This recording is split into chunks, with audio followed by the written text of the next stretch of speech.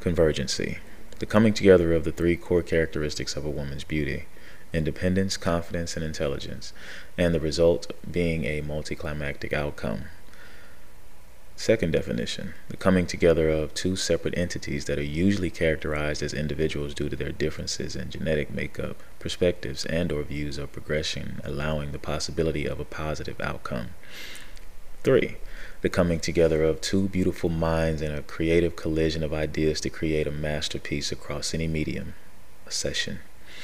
4. Simultaneous climax with someone, whether mental or physical, that infuses a powerful connection. Take a deep breath. Now exhale.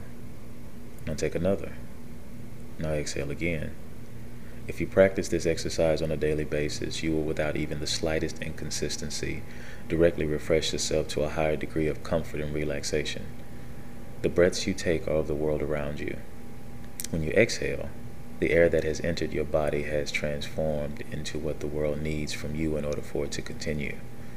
How is it possible for someone of seemingly inadequate physicalities to overcome one's perspectives of what they can achieve? The answer is as simple as just accepting what that individual has to offer. Once your mind is open to it, your imagination follows. Convergency.